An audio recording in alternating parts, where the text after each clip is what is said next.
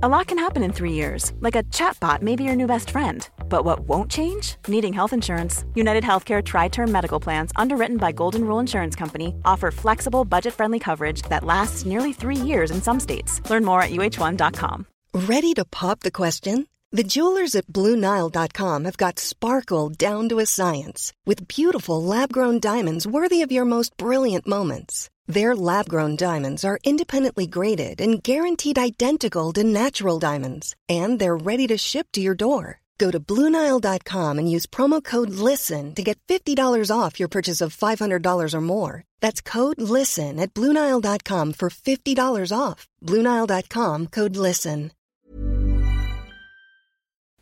Hello, Facebook Live, and hello, the world. This is the Egg Chasers Rugby Podcast. Can I recommend that you find us on Facebook? If you're listening to the podcast, you find us on Facebook and go and check this out.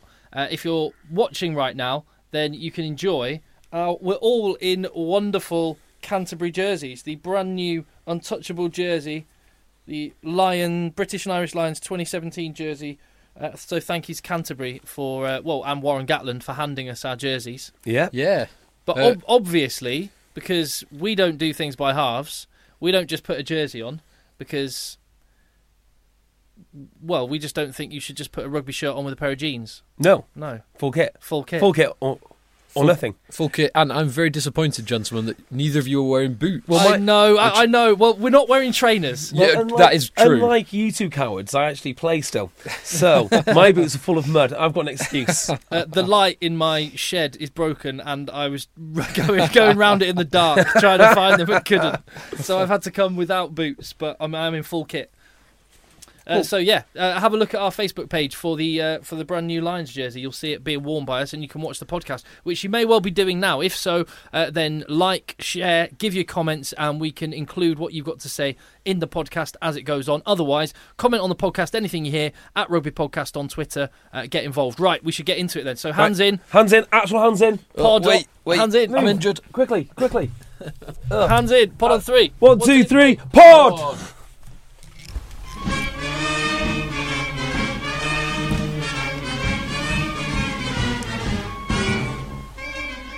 Hello, Egg Chasers. It is the Egg Chasers Rugby Podcast, the podcast about rugby that doesn't take itself or the game too seriously. We're just three mates, rugby fans that love the game just as much as you do. I'm Tim, that is JB. Hello, Tim. That is Philip. Hello, Tim. And leave your reviews on iTunes. That may be where you're listening. You can subscribe there or on Acast. For example, Brunts94 says, consistently a great listen, even if they do have a slight addiction to Ellis Genge's social media. We do. Clever Trevor gave us a 5-star review and said, Die beste Rugby Mannschaft. No, yeah, fair. Couldn't agree more. Listen to earlier podcasts if you don't understand that one. And this one says, it's from Offside Flanker, says, as good as Ireland beating the All Blacks, 5 stars, boost the morale on the commute to work, very knowledgeable, wit as sharp as a cornerstone razor. And finally, Posh Barrington said, I really enjoy this pod, it makes me laugh, not only because it allows me to seem more informed than those Autumn International and Six Nation only fans that we all work with, but also because it gives an insight into the big issues, players' girlfriends, Ellis Genge, DJ Hask's big tunes. So there you go. So if you're looking for a pod with right wing, in brackets, check out JB's Twitter. Right wing values, check out JB's Twitter. Terrible production values, brackets. Check out JB's Twitter. Cute and advert. Awkward moments, then get involved. And then it says Phil is cool. They are. There you go. iTunes, thanks. Yeah, iTunes and Acast, and right. So this is the international podcast, right, boys? That is correct. We're going to do a midweek domestic podcast as we did last time. That is also correct. So this one is all about the international rugby, and what a weekend of rugby it was. At all levels of the game, it was awesome. Amazing. Yes, I mean, obviously the big game this week was Tok H, who took on... who did we take on this week? Colin Nelson, another big win. Yeah. But because of that big win, I might have had a little bit too much alcohol. So I have seen these games, but my recollection of them isn't great. Well, Phil was in Dublin. I was. So we have an eyewitness. But hang on, I imagine you ingested more alcohol than I did. I don't know how much you ingested. I did drink a lot of beer. and a lot of mimosas. Did you have a brunch? Yesterday. We had a brunch. We had a bottomless brunch. Amazing. Directly before the England game.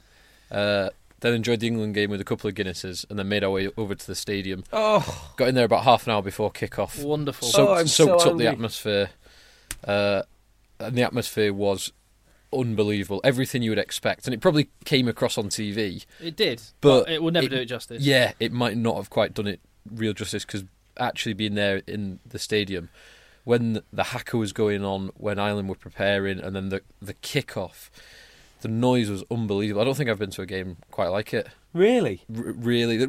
Actually, the last time I've been to a game where it's probably pushed that atmosphere close was Ireland against Wales, where me and you went, Tim, in the sixth. When Wales held off Ireland on their own line for about 20 minutes. Yeah. Best 4 minutes of rugby in the last 10 years. That was awesome. Yeah. So I'm just trying to bob out the link. Where are we on? Oh, no, I've done it. Huh? I've done it.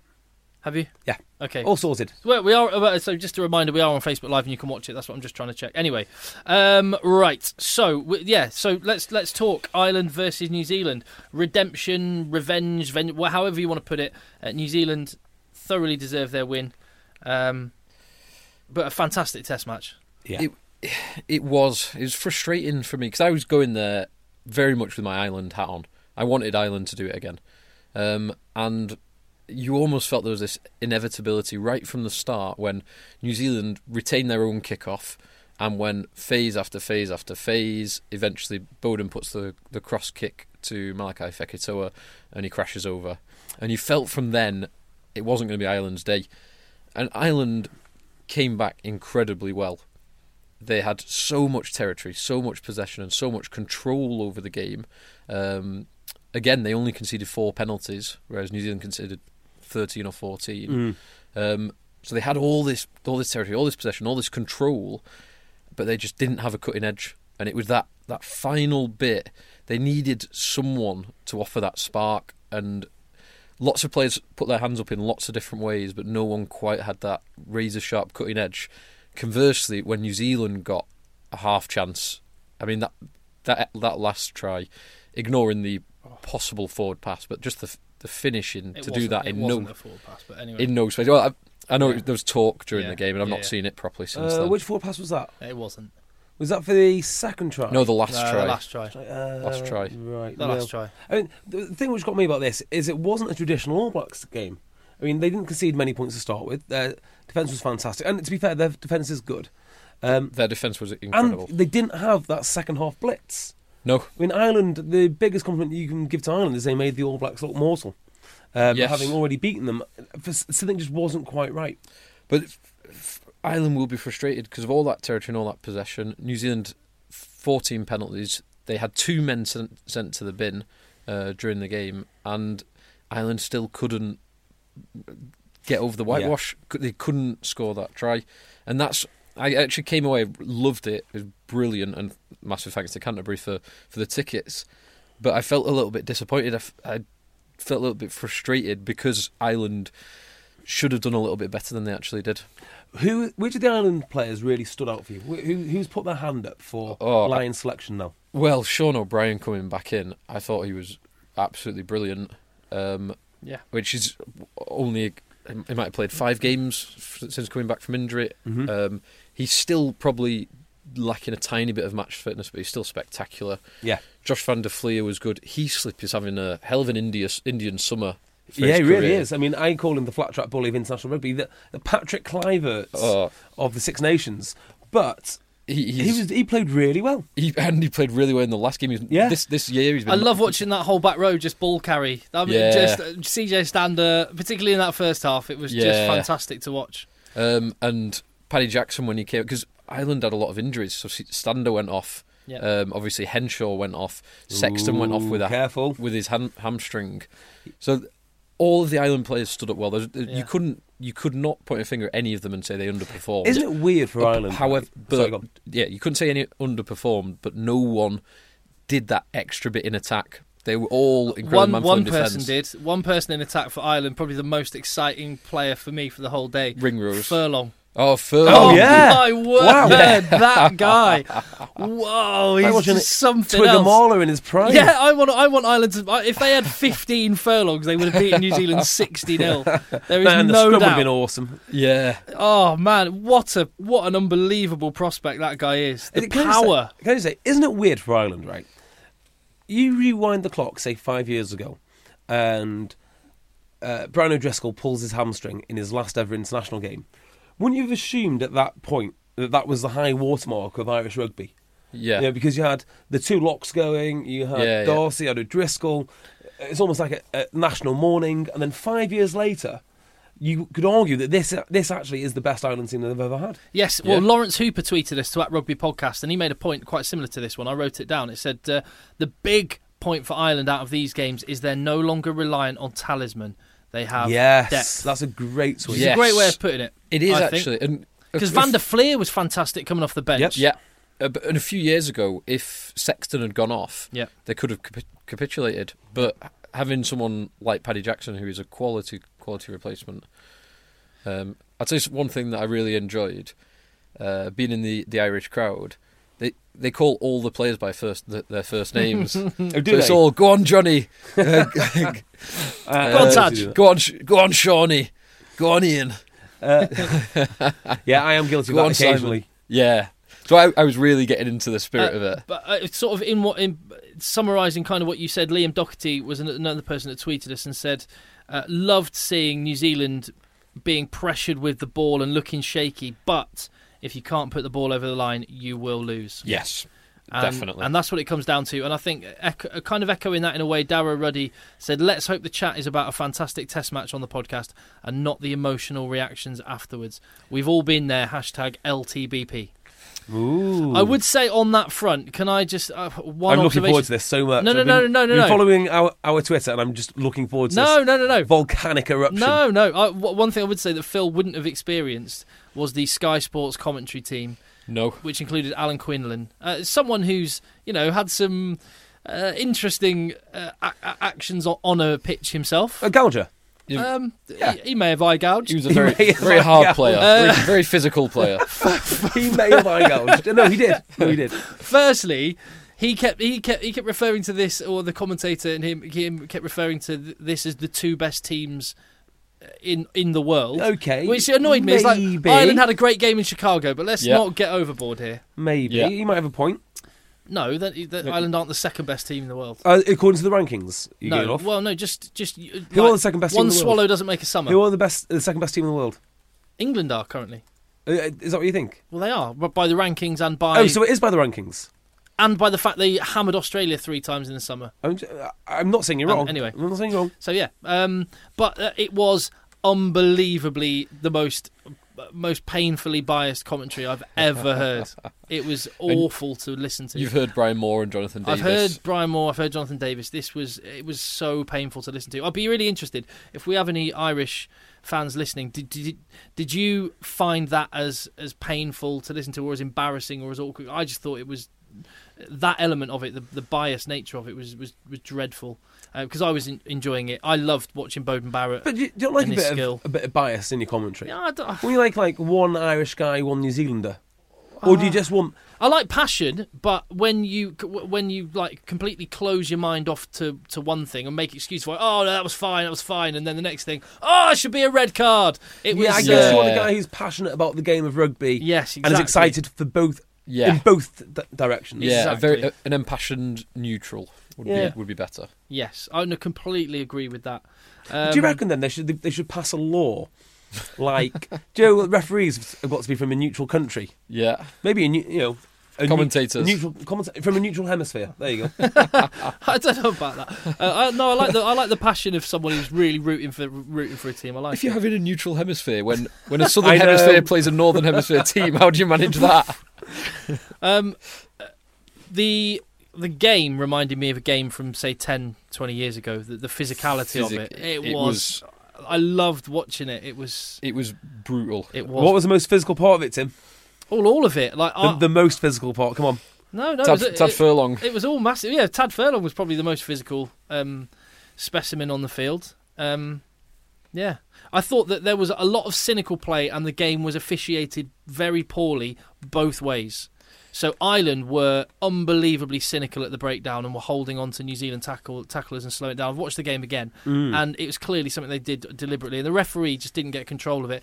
And that's quite interesting. Tempers kind of simmered, and it was like sort of a pan boiling, and it was gonna go, and it went on all sides. But it was massively physical. So the referee had a bad go both ways, and but one thing, right? Okay, all right, fine, I'll go there, JD. Yeah, here we go. All right. So, what I will say before I get into this is, I don't mind anyone questioning any decision. Okay. I think that one thing we do as rugby fans, and I do it as much as anyone, is we feel like we have some kind of moral superiority over, say, football. Yes. And I'm proud to say that for the most part we live up to that. However, it really, really upsets me, makes me angry when you see referees getting accused of being cheats. Yeah, I know. When teams get accused of being cheats. Completely agree with that. And that was a massive amount. No, although teams can be cheats. I mean, teams are allowed to cheat, and they should be cheating. If they're not cheating, they're not trying. To question the integrity of a referee. You can question the decisions a referee makes. Absolutely right. But to question the integrity of a referee really hacks me off. And that was a massive amount of... And Twitter's a weird place where you see... You're behind you're not there having a conversation with a person, so you put out really strong opinions. But there was that's a lot of what I saw, and that's what some of my tweets were about. Just like, come on, there's not cheating going on. The referee isn't biased. He may have made a decision you don't agree with. Have a conversation about it. Don't start making lobbing crazy accusations. What were the crowd like? Were they saying similar things? The crowd, there was a lot of booing and hissing. So it was it's kind of as you'd expect. They were booing the decisions when the Bowden Barrett try was given. They were booing that decision, and when Sam Cane wasn't given a yellow card or anything. Well, on the Bowden Barrett grounding, if it wasn't grounded, it was a penalty try, yellow card or red card. Johnny Sexton with his fist connecting with the face of Bowden Barrett. I wouldn't say it should be a yellow or a red, but other people who think that Sam Cane should have been yellowed or redded, I would say. I actually think justice was probably done on the Bowden Barrett because I don't think he grounded it. I think he did actually. One angle looked like it did. One angle looked like it didn't. Yeah, so the angle where he didn't, it was just like, it was a very fortunate camera angle for Sexton because his forearm was on the outside of the ball. Yeah, see what I mean? But it looked like the ball was angled up from where... Yeah. Anyway. But if you can see one... If Johnny Sexton was a more powerful bloke, if he was the size of, say, Matt Luamanu or Tad Furlong, and he'd connected with Bowden Barrett's face in the way he did, if Furlong, then we would have been talking about a red card because Bowden Barrett would have been out cold. Yeah. So potentially, this is kind of what I mean. When I come back to this general thing of accidents can happen, there was no intent from Johnny Sexton. He was trying. Yeah, but that's a slightly different scenario. Both guys to what? To the scenario where someone does get knocked out. Because they're both diving towards the floor. He's not making a tackle either, which is an interesting one. He is trying to steal the ball. So I don't know what the law says about that. Well, I'd say that's even more. I'd say that's even more reckless. If you're going for the ball and you connect with someone's face, then you could argue that's reckless. I'm going to carry the ball around my face. Yeah, that's the only answer. Yeah, there's a coaching point. I know. So that was one contentious decision, and I agree with you, Phil. Justice was done. Whichever way you look at it, even if you think it wasn't grounded, it would have been a penalty try, and arguably 10 minutes at least for Sexton. Yes, if they bothered to look at it, I don't think it should have been 10 minutes. But anyway. On the basis of what people seem to think about Sam Cane, it would have been not just 10 minutes for Johnny Sexton and a penalty try, it would have been a yellow card or a red card. Well, there's a range of opinions on the Sam Cane thing, which is he should have been awarded the penalty because of the obstruction, because Henshaw got in his way, and the complete opposite to that is he should be in stocks. Yeah. Or he should go to the electric chair. There is such a range of opinion on what should have happened. I think it should have been a red. No, sorry, it should have been a yellow, maybe a red. And what? Because when you looked at this the first time, you looked at the bit of footage and you commented on it on Twitter yesterday. Yeah. You said head to head. Oh, head to head. No worries. Carry on. This is okay. So the action of the tackle itself. The damage is head-to-head, I'm sure it is. I'm sure when he goes out cold, it's because Sam Cane's head has hit his head. So That's not really. I think the shoulder. I think the shoulder looks like it's careering towards him. But anyway, so I'm interested in why you changed from nothing to see here to yellow card. Because it's the intent of going high. So it's his recklessness which has caused that issue. That issue. So reckless rather than intent. You have to be very careful with your language around this. Yes. He didn't intend to do it. And when you make that judgment, are you so. making it by looking at those incredibly slowed down images of the incident, or are you looking at it when it was a fraction of a second, Henschel pirouetting, changing direction as Sam Cane is moving towards him? Yeah, but he's not changing height, and Sam Cane is very high. Hence they go head to Have head. you seen it in full speed? Yes. And when you saw it in full speed, what did you think? It's a real tough one, and if they don't clash heads, I'm pretty sure that Kane's shoulder is going to knock his head off anyway. Well, so what did the TMO say at the time? He said, I can't remember. I can't remember. I couldn't hear it. They basically said penalty only. There was Henshaw was moving and had spun into him and was moving downwards. There was the connection is high, no intent. But it is reckless. There's no talking about that. It is reckless. Yeah, and this is the difference. I wouldn't use the word reckless. I'd say it was high. That's it. Well, reckless is the word that World Rugby use. So they've recently clarified and defined reckless I remember act. this. It was only last week as well. 2 weeks ago they did it. No, they defined it in May last year. Oh, okay, but they've brought in that new directive. Yeah, they've changed things a little bit recently, but I think it's different to the Lua Manu because, like you say, Jay, I do think the head-to-head is the biggest cause of the injury. Yeah, but his shoulder does hit his head.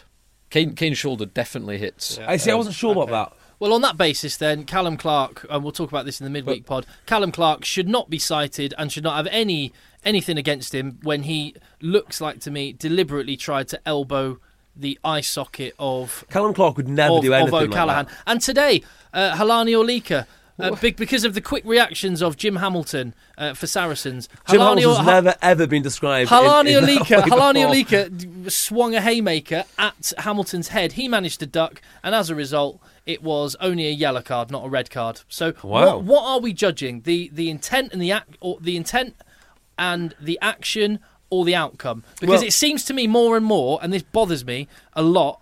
It seems to be more and more we're judging the outcome. First point, intent doesn't come into it in terms of defining whether it's a penalty or not, whether it's foul play. Intent only comes into defining the sanction. So if you intended to do it, it should be a higher sanction than if you didn't intend to do it. With that said, World Rugby have defined recklessness, and it's not considering the safety of the other player. Yep. And I do think that Sam Cane action was reckless. It is different to the Lua Manus, in which, because the majority of the damage was the head-to-head, I do think possibly a yellow card would be justified. But this evening he has been cited, so we will find out exactly what World Rugby think. It was a tough one. It's a real tough one. Sorry, someone's just commented, Tim, what size are those shorts? Small. I need to pull them up. That was interesting about the game, actually. Fekitoa has he's got Sonny Bill Williams shorts on. Yep. Whereas Israel Dag doesn't look like he's in great shape. He's playing very well. He's a hell of a player. But he was wearing like basketball shorts. Was he? Yeah. I don't remember that. Fekitoa is a fantastic specimen. Yeah. Yes. He really is. And if you are in good shape, like most of the All Blacks are, that black jersey really does help. Nice slimming black jersey. Can I just have honourable mentions for a few players? Yep. I thought Luke Marshall was exceptional. Sorry, not Luke Marshall. Luke Marshall? Who the hell? Sorry. Who's the guy with the scrum hat? Paddy Jackson? No. No, he came on a sub, scrum hat, threw an offload, fell on the floor.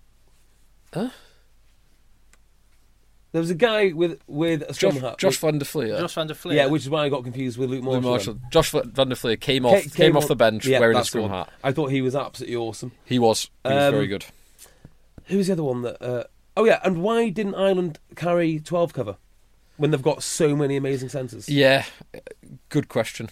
I guess they thought you can push Payne in there, but he's not really a 13, he's a 15, so you you push him into 13 and he does a job, and he played I manfully. mean, what has McCloskey done not to deserve getting into that team? Well, he is injured at the moment. But there are players who are enough utility. Olding could cover several positions in the back line, so there's an argument for having someone like him for the occasion when you have 12. There were some funny tweets. So Ian tweeted at Rugby Podcast, the last time I saw such hysteria from Ireland was when Bod was dropped from the Lions in 2013.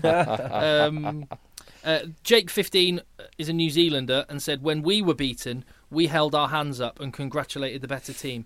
Here, and this is just what he said. He said, I can't help thinking that there's a lot of sore losers. And then WF Lang, another Kiwi who tweeted us at Rugby Podcast, no one does hysterical like an Irish supporter. So there's a bit of there's some banter flying around. Let's simmer it and keep it friendly and nice. All I want to say is amazing test match. Yeah. And regardless of any of the decisions of a referee, which weren't cheating or biased, they may have been wrong. That's a subjective thing. That's your own opinion, and that's fine. But it wouldn't have affected the result because Ireland could not score. No, it would not have affected the result whatsoever. So there should be no complaints from Irish fans. Did you see Paul O'Connell's half-time breakdown of it on Twitter? Or it was. I'll see if I can find it. It was absolutely brilliant. He was one of the commentators, and I just thought. He's a total. He gets rugby. I just think I want more people like Paul O'Connell. He was loving the. I'll find that while you guys carry on talking. Well, should we talk about a different test match? Yeah. So, which one? Should we briefly touch on England? Yeah. Yes. We don't need to spend a long time on that. No, I mean it's kind of what did you expect? You know, Fiji came. They looked a bit Fijian. They made some breaks. What did you expect? England came and looked a bit Fijian in a lot of cases. Nathan Hughes and Salisa Rokoduguni. Yeah. Yeah. To add to the Kiwis, Dylan Hartley and Tamina Harrison and the Vunipolas. Well, yeah, okay. Yeah, I mean that basically sums up the entire game. It's exactly what we expected. I didn't get anything out of this game whatsoever. Really, I don't know why anyone even watch it. We saw some different combinations. So we saw Daly on the wing, and he played well. Yep. Against a weakened team. We saw Good at fullback again. He played well. After the first minute, his obligatory little blip. Yeah. Well, he's got to make one mistake at some point, hasn't he? Get out of the way. Rokoduguni was outstanding. Yeah. And we saw a bit more of Tamina Harrison, who was possibly a bit underwhelming. Yeah. Well, okay, so let's just focus on Good a second. So, Brown is going to be, I think, 34 by the next World Cup. Is he 30 now? I think he might be 31 now. Yeah, so 3 years, 34 by I already don't like I already don't like where this is going. I hate these type of points. It's not going to be the next World Cup, so let's not play them now. It's a very Lancaster-esque point. Yeah. Well, Good is the obvious next guy up. Would you agree? Yeah, he's second in line. But then a couple of years ago, we'd have gone, it's all right, we've got our second row sorted, Launchbury and Laws, and then out of the blue comes Mario Itoje and George Cruz. Do you know what? I just wonder if England are going to go from Brown, skip Good because he's 28, and then go to a Mike Haley or a Anthony Watson. Yeah, I think the long-term development would be Watson or Noel. What about Haley? I mean, if his kicking is as valuable as people say, and it's very handy weapon to have, do you make a space for him at fullback? But he's not getting game time at fullback, is he? Not getting game time on the wing? Yeah, but I think that was just they were testing it out because you can carry him as a bench player to give you that back three cover in case of injury. I don't think he'll start a big test match on the wing, but he's in case of injury. No, but if Manu's going to be back soon, so you've got more selection headaches there. Maybe. No, he's training well apparently, and he'll be back for next week. Yeah, but he was back 8 weeks ago and lasted one game. That's a solid point you make, and he's not really played very well at all for about 3 years. Yeah, since 2013. Fine. But from what I understand, he is training very well. Yes. And he would have played this week, but they've just been extra careful, giving him an extra week off. Good. So if he comes back into the fold, say, that would, of course, make Good more valuable, because then you need your second playmaker, because it's not going to be Farrell. But of course, I think they'll go with Daly because of that long-range kicking, or they stick with Brown. But I just wonder if they're going to skip the Good era altogether, which I've been so eagerly waiting for. I don't think it works like that for the reason I said. It doesn't work that there's let's groom this person, then they're a successor. I think England have the depth and the quality, and it doesn't really matter. I just think pick your best team and win the next game. I completely agree. I've been saying that for years. But I just wonder if Good will never actually have that stint as the number one guy.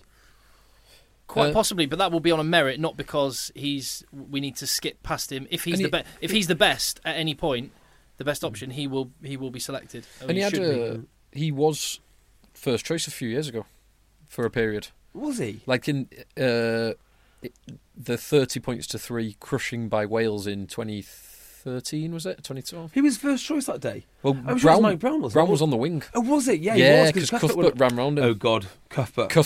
Oh, God. Oh, good Lord. Well, before we get into that, anything else you want to highlight on the England game? There's nothing I want to say. We didn't learn a huge amount.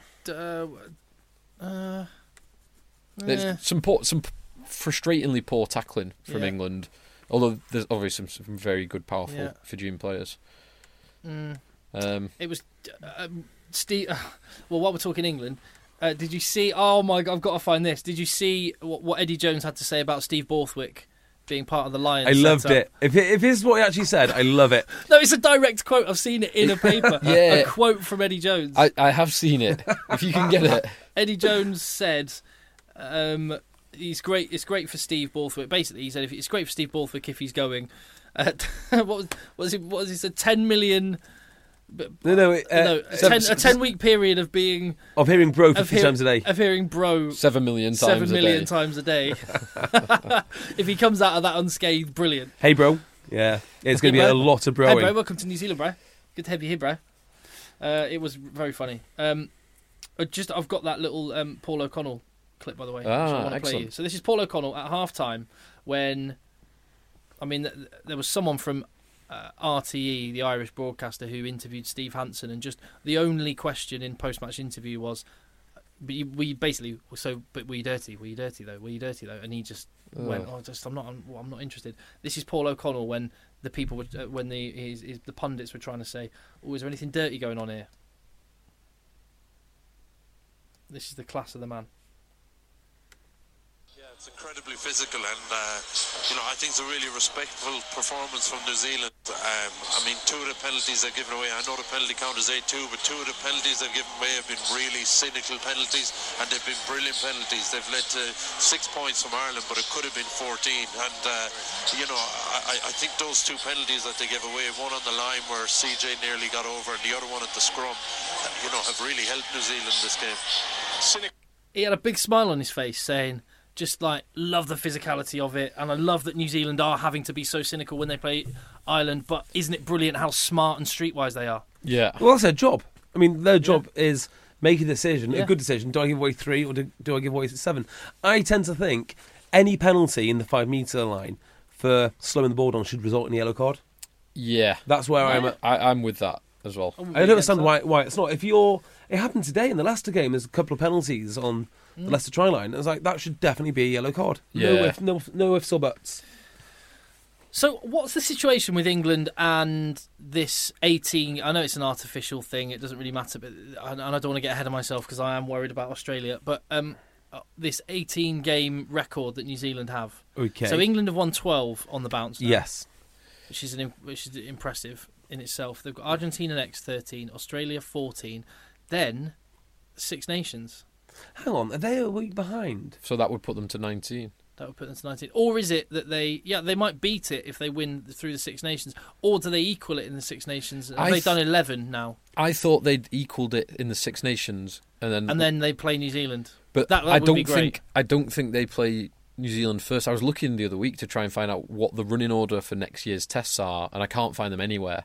So we know they're playing New Zealand, but I don't know if they're playing them first. This is all going to be irrelevant because Australia, I'm really worried about. Well, okay, just before you continue, I think there might be something up here, which is, don't all the test match, aren't they all organised 2 years in advance? Yes. And isn't this the end of that cycle? No, it's after 2019. There's no further test match booked in after 2019. That's right. And then New Zealand are saying, well, we're just going to do our own thing. Yeah, because they're pushing for the global season. They are, but they can do their own thing. But where are they going to play, and who else will they play?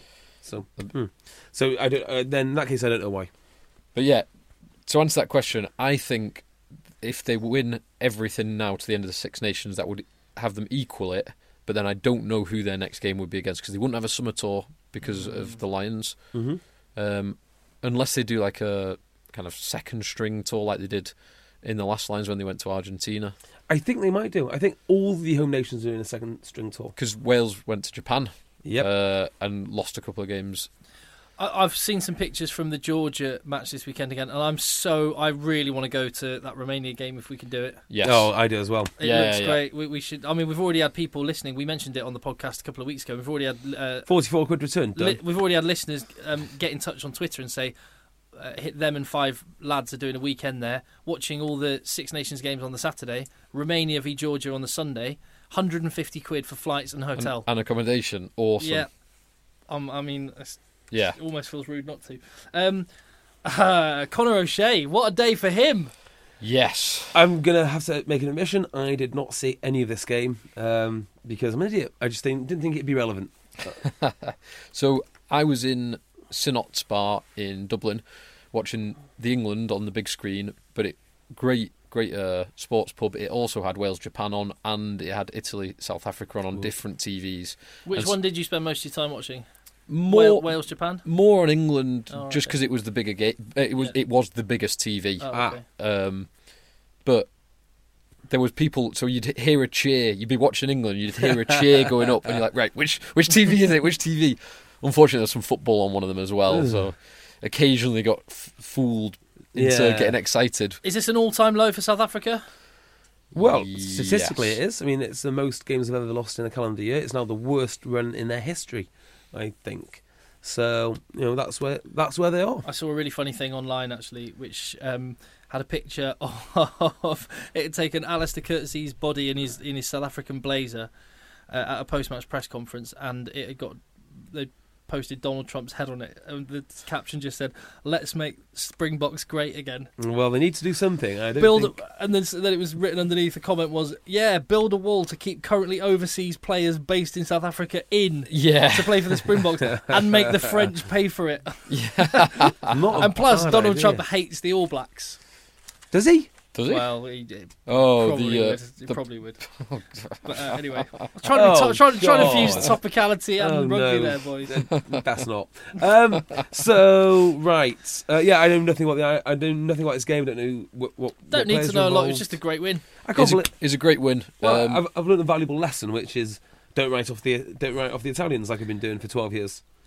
Yes, finally come back to bite me. I did watch them against the All Blacks last week, against a second-string All Black team, and they weren't very good, in all honesty. They got hammered by a second-string All Black team. I'd love to know what went on here. I saw the end of it, the kind of finale, where there was a disallowed try for Italy. But it didn't matter because they were already 2 points up and they just closed the game out. Even though this is the worst Springbok team in history, let's just call it that. That's easy. So let's go with that, right? Is this the best ever win for an Italian side? Or is a win over France more important? They've beaten France, they've beaten Ireland. Beaten Ireland, they've beaten France. They've beaten everyone, I think, except for England. In the Northern Hemisphere. You should celebrate yourself every day, but some days you should celebrate with jewelry. Whether you want to commemorate an unforgettable moment or just bring some added sparkle to your collection, Blue Nile can offer you expert guidance and a wide assortment of jewelry of the highest quality at the best price. Go to BlueNile.com today and experience the ease and convenience of shopping Blue Nile, the original online jeweler since 1999. That's BlueNile.com. BlueNile.com. Hey there, it's Michelle Norris. I'm host of a podcast called Your Mama's Kitchen. When I travel, I'm usually looking for a way to find a taste of home when I'm not at home. And one of the things I love to do when I am at home is entertain. And Airbnb allows me to do that. When I was in California recently, I rented a house that had a great kitchen. And when we were sitting around the table, we were all thinking, we're in someone else's house. Someone could be in all of our homes as well. If you have a home, but you're not always at home, you have an Airbnb. Your home might be worth more than you think. Find out how much at airbnb.com/host. Yeah. If you look at the history, I'd say yes, but because it is a poor South Africa team, and it's not just a poor team, they have got multiple problems in that team and in that setup. So that I feel like that diminishes it slightly, but still, it's a hell of a win. Even taking all those issues for South Africa, it's a hell of a win for Italy. Absolutely is.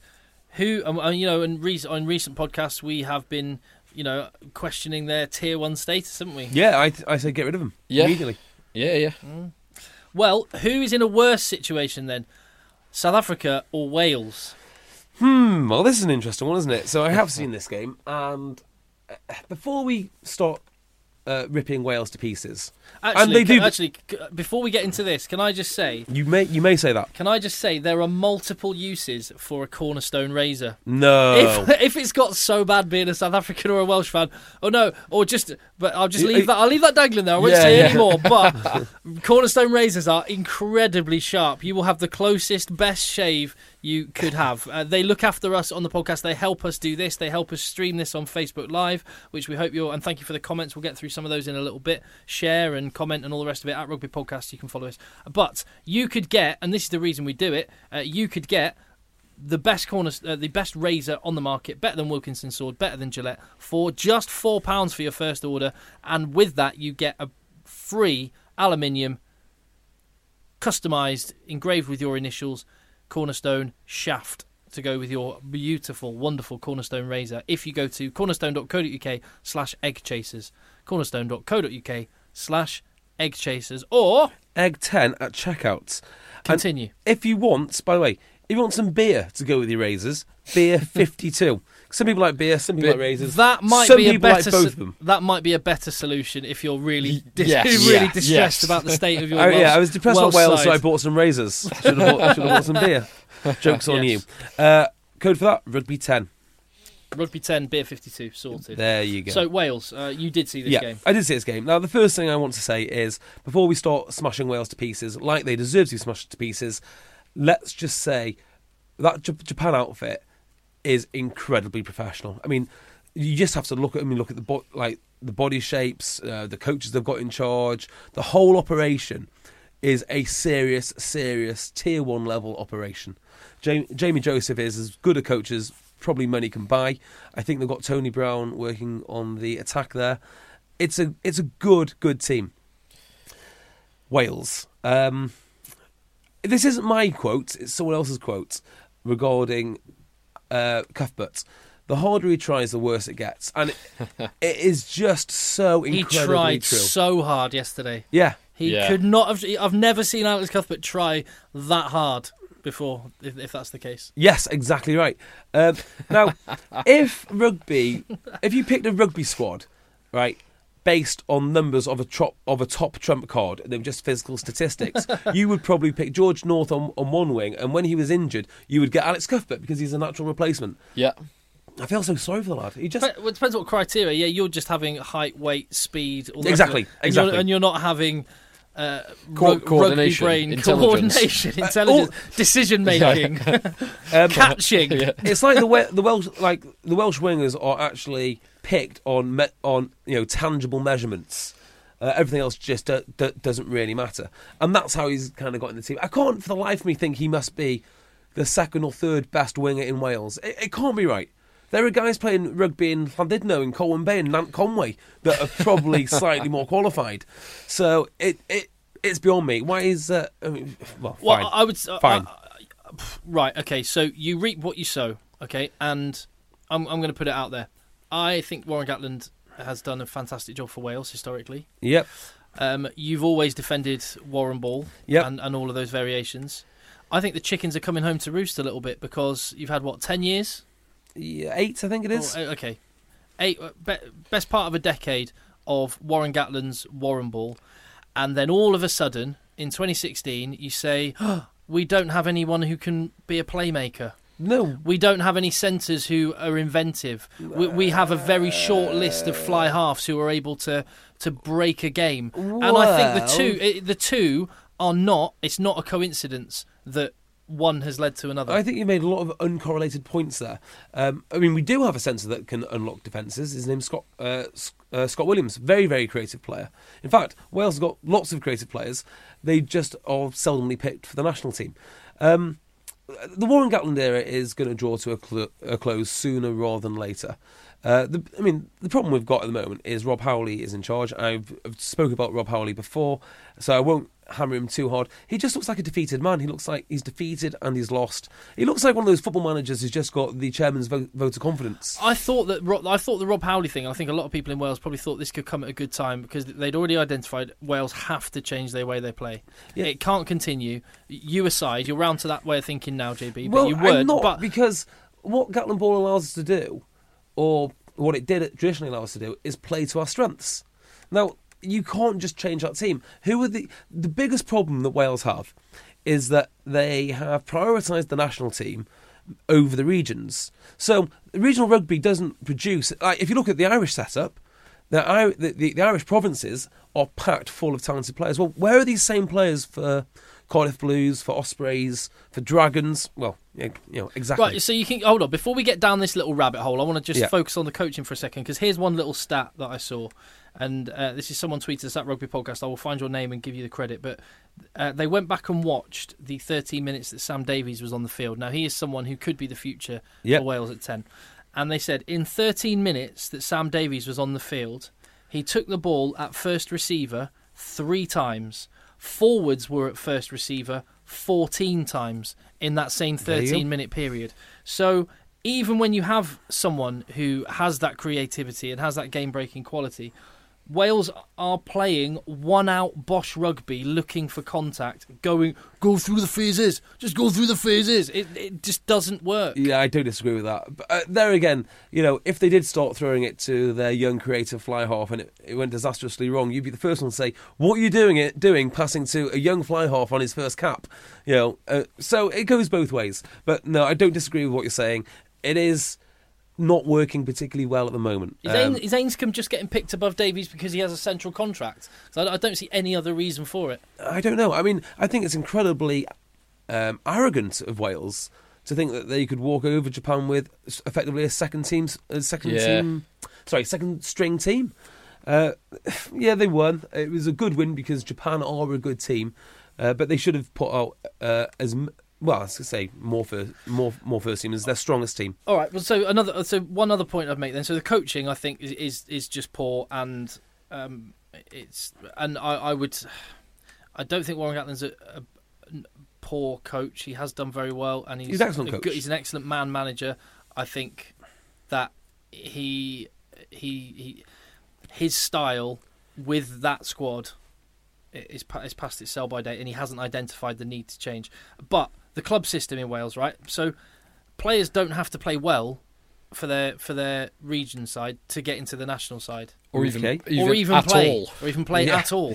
Look, I'm not going to get into Welsh rugby, right? Because as soon as you do, it opens up a trapdoor of a trapdoor into a room full of vicious snakes. So just don't even comment on it. That is the best way to deal with. You can't imagine England saying that, where you can't imagine an England player getting picked playing poorly, and when we absolutely, and when we suggest that maybe that is happening with Marlon Yard, we were, everyone's up in arms saying, "I don't get this," but on that one, it seems like Eddie Jones had a little bit of a plan. He wanted to just keep his powder dry with Rocco. I guess that is my point about the national side versus the against the regions. If you're saying these are my centrally contracted Welsh players and we will manage them for the benefit of Wales, well, they're not going out there. They're not having that intense game time. It just doesn't work. It doesn't work, and it should be changed immediately. But Welsh rugby's got far more problems than I can solve. What about this? Potentially, we're all wearing our brand new Lions jerseys for 2017. Yeah, which you can see on our Facebook live stream. What are the chances that in the first test against New Zealand there won't be a single Welshman in that wearing this shirt in the 15? Which seems unthinkable when you think back 4 years and how many Welshmen. Yeah. When Gatland announces that his captain is Warburton, the world is just going to end, isn't it? The rugby community is just going to blow up. Do you think he will? No idea. I hope he doesn't. Although, when Warburton scored his try, that was a little microcosm of Welsh rugby, which is how reliant they are on those two players. Alan Wynne passing to Sam Warburton. Yeah. I think there is a good chance that Warburton will be named captain. Yeah, I think there's a strong chance. I think a strong chance you might see Faletau in the start, in the lineup. Did you just watch CJ Stander playing? Oh, yeah. Different, I'm different talking. players, though. So if you want a captain, you've got the 4 captains of the home nations. And I know it doesn't have to be one of those players, but they'd be the most likely options. I don't think it'll be Laidlaw. I don't think it'll be Best. I don't think Laidlaw will even go on tour. Possibly not. Yeah, it won't be Laidlaw as captain of the tour. I don't think it'll be Best. I don't think it'll be Hartley, but he's probably the closest one other than Warburton, and Gatland's got a track record of supporting Warburton. Yeah, well, there has been a precedence of a national captain not getting the Lions captaincy. O'Driscoll and O'Connell. Yeah, so he might go a completely different way. Yeah, he could do. Itoje. Actually, I think Martin Johnson was Lions captain before England captain. Was he? I think he might be. Yeah, I think Delaney was England captain. Yeah, they picked him because they wanted someone that South Africa would have to look up to. That was the psychological thing they wanted. But by the way, some comments have been coming in on Facebook. Sam French said, "Learn to cross those legs, ladies. Keep the mouse in the house." I'm quite comfortable how things are. Yeah, and Martin de Ridder said, on the subject of England getting the beating the All Black record of consecutive Test wins in Tier 1, said, remember, if we also get 18, Stuart Lancaster got the first one. It's a very good point. Uruguay. Yeah. Poor old Stu. Poor old Stu. Mind you, he's doing all right for himself now. He's got a little cushy number in Dublin. Yeah. And, Podreg has messaged on Facebook saying, JB, you're showing too much there. So I think that's an echo in the previous comment. It's fine. Let the boys play. Okay. No quiz, no rugby social today? I have got a little fun thing for us. Shall we save it for the domestic? No. Okay then. Okay. So there was a story about an international rugby player. This is the international podcast. He was a Spanish international rugby player. Oriel Ripoll. Going, is there another one? There was one. Italian rugby player. Sorry, I don't know any of them. Italian rugby player, former Italian rugby player who was inspired by Breaking Bad, and is facing jail after building his own crystal meth lab in London and making hundreds of £1,000s from dealing meth. He even made the methamphetamine blue, just like in Breaking Bad. I'm actually surprised that more people aren't doing this. You tempted? No, I'm rubbish with chemistry. But I'll find the guy's name. But it did inspire me. On Friday afternoon, we tweeted out and asked for suggestions for a Drugs 15. We had an incredible response as well. Yeah, so I'm going to run through a 15. Oh, we should get the Breaking Bad music. Let me get the Breaking Bad music while I do this. Oh, I can get it for you right here, and we can do it. Have you got it? Okay. So thank you very much. At Rugby Podcast is where you can get us on Twitter. So if we miss one or you got a better suggestion, then you can get in touch. Are you doing it, JB? I'm doing it now, mate. It's Hang on a second, mate. I've got it if you want it. I've got it here if you need it. Yeah, but we'll do it. You're doing it your way. You want to use your little toys, don't you? Yeah, exactly, mate. All right. Here you go. Oh, and best songs. What's that about? Breaking Bad best songs. This one the Breaking Bad theme. This one the theme tune. Goodness me. It's maybe you do it, Tim. All right, maybe I'll do it then. Okay. Loosehead prop suggested by Peter Wright is Ellis Ganja. Okay, yeah, fair enough. Mike Norris has got a hooker as George Shooter. Fine. Martin Castrogiovanni E. Yeah. That says Matt Stevens. Second rows, there was loads. There was Brent Cokebain. Yeah. But I liked Marijuana Itoje. James Mitchell. Alf Montague said Eben Etzemeth. And then there was, you could have an all South African second row with Wacky Backies both. Yeah, I like that. Blindside flanker James Haskell or Jerome Cacano. And open side flanker Richie Smackor. It's a bit tenuous. Or Neil Blowback. But I don't want to use Dave Lowe suggested of Neil Blowback because I like number 8 Josh Blowmont. Kevin Wu suggested that one. And Bankers Bonus on Twitter said Kieran Weed. This is good. I like that one. Fly half Morgan Paracetamol. No, next. Fly half, you had Charlie Hodgson, anyone called Charlie. I liked Rugby Reggie's suggestion of Michael Liner Coke. And then 2C PCP was quite good as well. That's very good. Yeah. That is very good. Left wing, James Snort, Rico Gear or Hosea Gear. Yeah. Centres, you could have Adam Hashley Cooper and Matt Popper. And a right wing of Paul Smacky, said Sam Honeywell, or Joe Rucker Cocaine, says Tom Powell, and a fullback, Pils Muliaina. I like Scott Speeding as well. Oh, yes. Or Scott Sped, PED. Yes. And Sam Roberts, our friend of the pod, got in touch and said, Dave, methylene dioxymethamphetamine. He was a cracking player for Filed back in the day. I think you might be having a laugh. And I didn't understand this tweet. Maybe you can explain it. But Mean Englishman on Twitter, at Rugby Podcast, said, Alex Cuthbert, Andrew Higgins, Michael Littman, Matt Stevens. Oh, no. But I don't understand that. No. So No, I think you must have been confused. And We did miss one guy, Max Caps. You heard of Max Caps? No. It's not Max No. Caps isn't a drug. It's a this guy used to play for Salford City Reds. Who, let me get this right, was caught in a traffic stop, lost his call completely, and then the police managed to pull out bags of drugs from his mouth, 12 packets of crack cocaine worth 170 quid, and 5 packets of pure heroin valued at £677. There you go. Okay, Max Caps, you're in. Max Caps. At Rugby Podcast to tweet us. I love the fact that the value is just so exact. £677 exactly. Street value. Yeah. So Max Caps, everyone.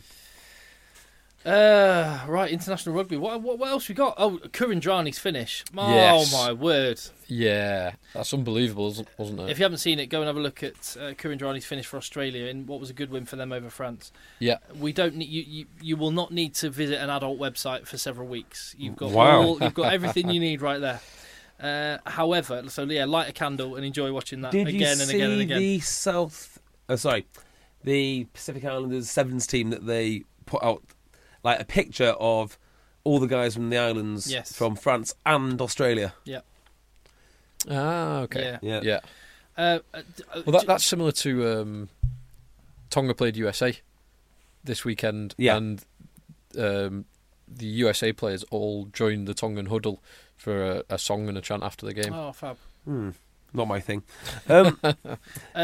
Technically, that Kurandrani try wasn't actually a try, though. Why?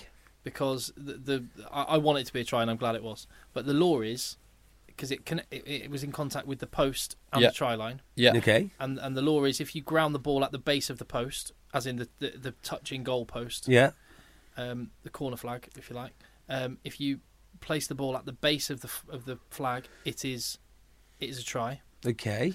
Kurandrani, the contact was made with the post before Higher up. before it rolled down to the ground and touched the floor, which means it was out. It was out. touching goal, but that's split. Hang on. hairs. Hang on. It went to a TMO, obviously. The post is in what? The flag, The corner Oh, flag. the flag, not the actual Corner post. flag. the corner Yeah. flag. Ah. But they have those little foam things that go around them now. Don't Yeah, they? yeah, The yeah. square things, probably for branding. Do you know what? opportunities. I'm genuinely amazed no one's injured themselves badly on a post. Whether it be like the plastic ones that we have down at Talk H. Have you ever seen one shatter? Yeah. And It was they're like basically razor weapons. sharp. Yeah, they're like shanks. Yeah. And I'm amazed that no one's ever been impaled on a flag post There you before. go. Have you ever been impaled on a post at Rugby Podcast? Please let us know. Post injuries, please. Corner flag problems. I do remember there was an episode once of 999. That was a horrific show. And a teenager slips and puts a javelin through his neck and survives. Oh, it's horrible. Oh. The worst bit about that is it's like watching the first 10 minutes of Casualty. Oh, I love that. You know what's coming, and you Yeah. oh no. Warren Gatland on a ladder underneath a flight path. Dogs running round. He's on the someone's calling the phone. He's got a cup of tea. What's he going to do? What's going to cause him to fall off and shatter Sweetheart, his heels? this tea's extra hot, isn't it? Yeah. We've all been there. Anyway, well, I don't know where we got on that tangent. That's all right. Um, Good. Any other games from this week? So there's the Scotland Oh, Scotland Argentina. Argentina we've not said anything about. Yeah, with the last minute penalty. Where they had the. Did you see? I don't know the score. I don't know anything about this game. 1916.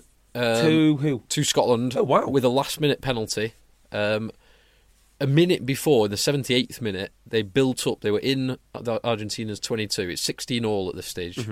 In Argentina's 22, and Finn Russell goes for a drop goal, and it was charged down, and you thought, that's it, game over. But then they retained the ball, started working it forward again, and a stupid no-arm tackle given by one of the Argentines gave the penalty away. Oh, what an idiot. Just, the chop tackle.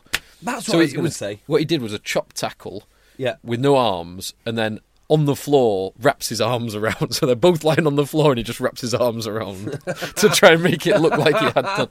It's so stupid. I think that's what I was going to say about the Sam Cane tackle. To revisit this, do you think the fact that they made head-to-head contact made the rest of the tackle a lot more clumsy? And you see, same with the chop tackle. Do you know when you have a chop tackle and Dan Lidditt's knocked out before he even completes the wrapping of the arms? You go, oh, no arm tackle, knockout, and yellow card, off you go. Yeah. That's anyway, not to revisit that at all. Let's not revisit that. I'll tell you what I will revisit is some of the comments on Facebook at the moment, and apparently it's being reported in a newspaper and in other probably less reputable and more and in more reputable. I meant to say more reputable. Places, whatever. I'm losing my energy now, boys. Fine. Rob Howley will be the Lions attack coach. Yeah, I heard that. Wow. Brilliant. At least we know what we're going to get from the Lions. I mean, I'd also heard this is more positive for possibly the Lions and for Wales. Ben Ryan could be skills coach. That'd be interesting. That doesn't really excite me at all. I'd be interested Well, to he's see a what he sevens could do. coach, isn't he? He's a sevens coach. He's a good coach. Have I ever mentioned that he coached me at 15? No. Did he? Oh, I'll tell you about it another time. I don't talk about it. It's fine. Oh, you should mention that more. Yeah, it doesn't excite me too much. Shall we do the predictions for next week's games then? Yeah, let's do it. Sorry, Scottish fans. We should probably have gone into more depth there, but I've only seen the highlights. I've not seen the full game. Same, unfortunately. Yeah, because I was in the. I'm at my limit of 26 hours of rugby this week. So yes, yeah. Right, quick notes on the games. Oh, by the way, just one more thing. We have been told that maybe our little catchphrase should be changed from "Let the boys play" to "Let the boys breathe," requesting that JB, please keep your legs crossed. Oh dear, they are very, very short shorts. They're not that short. They are pretty short. If you want to see just how short JB's shorts are, there you go. Oh, that's short. Oh, lovely. Egg Chasers on Facebook. Have a look at the video of this podcast. Right, go on then, Phil. Right, so again, we've got some less important games followed by some more important games. So we've got French Barbarians play Australia, which I imagine will be a second-string Australia team. Mm-hmm. Samoa play Canada in France, in Grenoble. Germany play Brazil in Leipzig.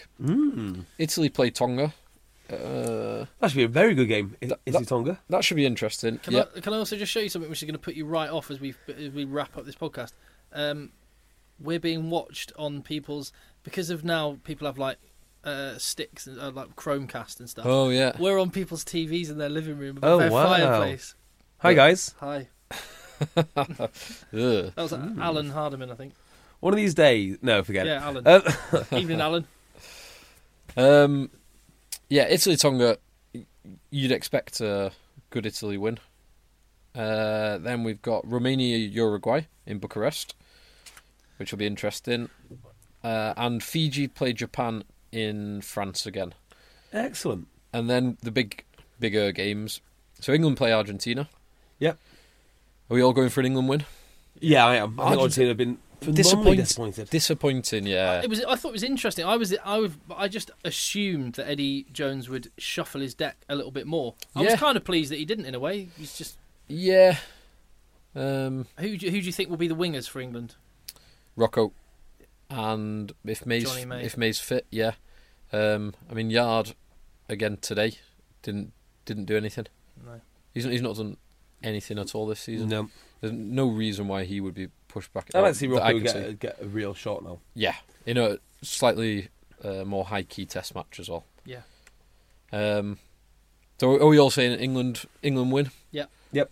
Hopefully we actually get to see some of the Argentinian flair as well, because we've not seen it at all in the Welsh or Scottish games. No, they've been incredibly boring. Well, they were against Wales. I don't know about Scotland. Well, they scored 16 points. I want to see how Dan Cole gets on, because he had a rough time of it against South Africa, and Dylan Hartley he's the captain and stuff. But if he weren't the captain, there's arguments that I'd like to see that. Deserves his spot. I'd like to see that change sooner rather than later. Actually, interesting.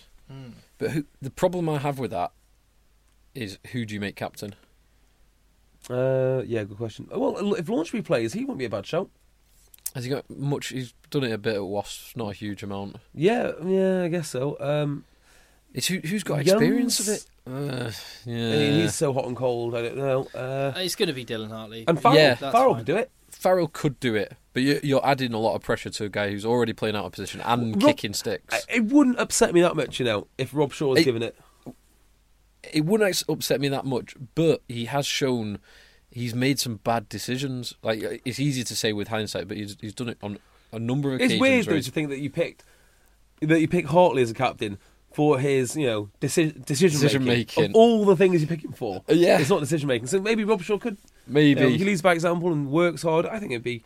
I also think it's almost a little bit deserved that he has. If the opportunity arises, that he definitely should be considered. If Hartley was injured, it'd be interesting to see what they'd do. Yes. Then we've got Scotland, Georgia, which I would expect a Scottish win, but it should be a good test for Georgia. We've got Ireland, Australia, which will be a hell of a game. Yep. And I'm not too sure which way that's going to go. I could see Australia winning that. If Ireland aren't clinical, they were 2 weeks ago in Chicago, they were very clinical. They were not at all this week. And do you think there is a chance, though, that Ireland are all emotioned out now? In terms of the Axel Foley? No, as in terms of they beat the All Blacks. Yeah. They were on a roll. They stormed through Canada, and then they kind of built up for this New Zealand game. And if they'd have won it, I'd have said they would take their momentum through to Australia. But I don't think they're going to do that. Did we overblow, because it was 111 years coming? Did we overblow that win? Because you pointed it out on podcast a couple of weeks ago, Phil. New Zealand had lost centres. Yeah. They ended up with Ardy Surveyor on the wing. Yeah. No, I don't think we did. Because the All Blacks team and the game last night was so much different to other All Blacks games, and the style of play and how it all panned out. I mean, the actual point scored is very low. Yeah, I don't. I was only playing devil's advocate, by the way. Yeah, I don't think we did blow it up. I think Ireland have played. But we didn't make enough of it. That's what I'd say. Ireland played very well in both games, but it's that question mark over their cutting edge. That is the only thing that concerns me. If they can make those breaks and finish them off, then they can beat Australia. Yep. Obviously, conversely, it could be tough for them. All right. Next up, I'm worried about an Australia win as well. Yeah, Australia win would be worried worrying. I've just got. Although I've got a feeling they might beat England, but anyway. Yeah, I think England are going to hammer them. I wouldn't worry about it. I'm not so sure. Anyway, next game, Wales, South Africa. The two least on form teams. Is that fair to say? We need a name for this cup. The Cuthbert Cup. Right. Okay, stop. I need to point this out. I love this. So one of the nice things about rugby, one of the things I really love is the history, like a club crest and all the rest of it. And when England play Scotland, they play for the Calcutta Cup, which is 3 cobras made out of rupees on little bell-shaped thing. It's just amazing. It's amazing, like the history and how it's made and all the rest of it. And the Webb Ellis Trophy is, well, they actually just found it in a jeweller's and they don't know what it's for. It's not made for rugby. They quite liked it. It was a kind of last minute thing, but it's very rugby the way it is all kind of quite tin pot and thrown together. It's actually got a pineapple on it. And I think it's got dolphins on it too. I'll have to check that out. Wales played Japan for the most historic trophy of all. It's the Under Armour Cup. And it's just a silver cup with Under Armour engraved on it. So I don't know. I mean, presumably it's not going to have the history of the Calcutta Cup of being played for over 100 times over 100 years. Because when Wales changed their sponsorship deal to Reebok, they're not presumably going to play for the Under Armour Cup ever again, are they? See, I just don't believe that the relationships between Japan and Wales will be good. I think it'll be frosty because if you were a Japanese player, I would refuse to swap my jersey with my Welsh opponent. Oh, I was looking at those jerseys. They're amazing, aren't they? The Japanese kits are incredible, and the Welsh kit is horrible. Well, do you know, Canterbury, they don't learn their lesson. When you make as nice a kit as the Japanese one, and it keeps selling out, make more of them. They've literally got no more Japanese kits left again. Wow. So make more because they sell well. Yeah, and give us some. Exactly right. Well, no, we got the last one from the World Cup. Right. Where is that? Where is it? It's You've got it's it at my safe. house. It's size large, so I do occasionally I might pop it on. Anyway, I'll give you my Jets top and my Jets hat if I can borrow the shirt to put on the wall. Only borrow it, not have it. Just borrow it. We'll put it on the wall. We need to have it in shot. We need to rotate some of these. Yeah. You're just because you're. That Brady one needs to be rotated. What? It's been No, there too doesn't. long. That's the best. That's the best top here. We need to, when it's an international pod, we need international shirts. Yeah. And when it's a domestic pod, we need domestic shirts. Our fantasy league. Yeah. Just you reminded me of Brady. Then I'm going to build the Brady Cup. That's what we're going to play for, the Brady Cup. Well, this might be worth talking about on the domestic podcast. Yes. When we do the domestic podcast, which is coming midweek to this feed. So subscribe, please. Acast on iTunes, subscribe, and we'll deliver it straight to you. And I will tell you that we will give you all the information we have on George Ford, because I have some extra information. Do you? Ooh. Well, it might not be extra to you. I may have shared this with you already. Okay. Privately. However, I will share what I know, which is more than has been reported in papers and stuff. Interesting. I'll tell you what I understand on Wednesday on the George Ford situation, which is coming out on Wednesday. So Or later on this feed, whichever way you want to play it. whenever, depending on when you're listening to this, it could be any time. Anyway, so who's going to win? Wales, South Africa. Okay, so back to this game. This game, two of the worst teams, two of the most disappointing teams of the autumn, it should be banned from being played in the national stadium. They should play it on a school field somewhere. It should be treated with the disdain that it deserves. yeah. Keelan Giles in, Cuthbert out. 18-year-old Keelan I'll, Giles. I'll go on the wing. Sam Davies 10. Well, you just have Halfpenny, Liam Williams, and George North, and then Keelan Giles. Why is George not injured? Do you know what? Is I he don't rested know. or what? Was he just rested? I'm gonna put it out there. Liam Williams is fantastic, but he's so good at fullback. I just don't think Halfpenny is. Well, I'm gonna put it out there. I wouldn't pick Halfpenny. I wouldn't pick Cuthbert. Wouldn't pick Halfpenny. Wouldn't pick Roberts. But you wouldn't pick Bigger.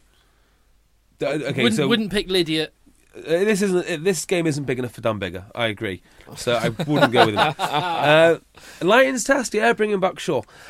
I'm surprised to say that about Halfpenny because you quite like the New Zealand one finisher, two ball player fullbacks. The problem with Halfpenny is one of the worst kept secrets in the world is he's a terrible catcher and passer of a rugby ball. Yeah, I mean he genuinely is dreadful at that. Yeah, he's good at tackling. He's good at high balls. Yeah. And he's good at kicking long-range penalties. Yeah. Good God, he's bad at catching and passing. Yeah. And I mean, a halfpenny pass to Cuthbert is just asking for trouble, isn't it? What do you reckon, a 20% success rate? Less. Unopposed in training, less than 20% success rate. It's like watching Dave Ward throw unopposed to Charlie Matthews in a warm-up and miss it. That's the sort of standard that we're looking at. So, who's going to win? I don't know. Oh, Rugby, God, this is so rugby will horrible not. to pick. Yeah, Rugby rugby's a loses. loser. Yeah. I'm going to say Wales at home. I think they're both, rather than Wales going, do you know what, we need to open up, I think they're going to go more, it's going to become so important they win, they're going to go even tighter. Yeah. And I think South Africa are going to do exactly the same. Yes.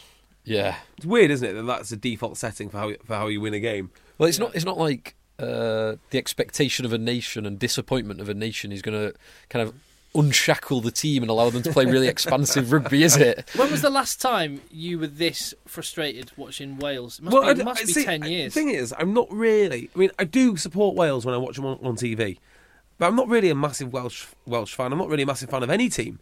So it doesn't... I'm not really that frustrated. Sharks.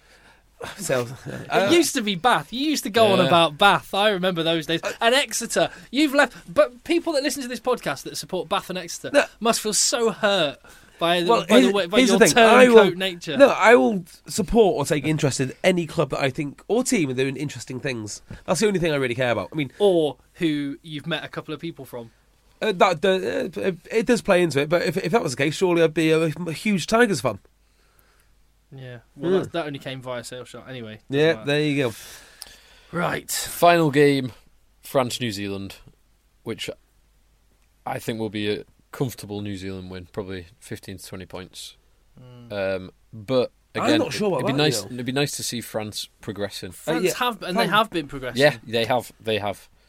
Thank goodness. Yeah. Yes. But yeah, clearly New Zealand. New Zealand comfortably. Yes. Because I don't think France will be able to sustain that defensive effort that Ireland did. And Ireland did for a huge period of that game and still conceded 3 tries. I don't think France will be able to So if you're sustain France, how do you go about this game? Do you plough the Stade de France before New Zealand show up? I'm not. I think you have to play very, very simple rugby, which is You hope for rain and you water the pitch? and you kick to the weak links, try and find space, kick to Surveyor and put everyone having like a full field press. Yeah. Well, I remember and then hope for the best. when Australia were in their pomp with Larkham, Burke and Latham, Sterling Mortlock, they spotted John Lomu as a weak link, and they peppered him with high balls. Yeah. And Joe Roth would be all over him. Yeah. So So He was a man- Rolls Royce of a player, wasn't he? wasn't he Joe Roth? just? And in some ways similar to Jamie Roberts. He was an Oxford Blue. Yeah. He definitely played in the varsity. Yeah, he did. Maybe they do target Surveyor. Hmm. All the games? That's all the games for next week, and then the following week there's only a couple. It's just England, Australia, because it's outside the window. Right. So, shall we wrap this pod up? Yeah. If you're watching on Facebook Live, keep it on, because we'll just continue. We'll reset the music. You'll see how the sausage is made. And, yeah, let's just wrap this up then. All right. Yeah. So one final mention: cornerstone.co.uk/eggchasers or egg10 at checkout if you want to get on board with those guys and help support the podcast because they keep us going. Thank you very much for listening. At Rugby Podcast on Twitter, iTunes, Acast, subscribe. Next podcast coming straight to you. Top work, Philip. Thank you, Tim. Top works, JB. Thank you, Tim. In a bit.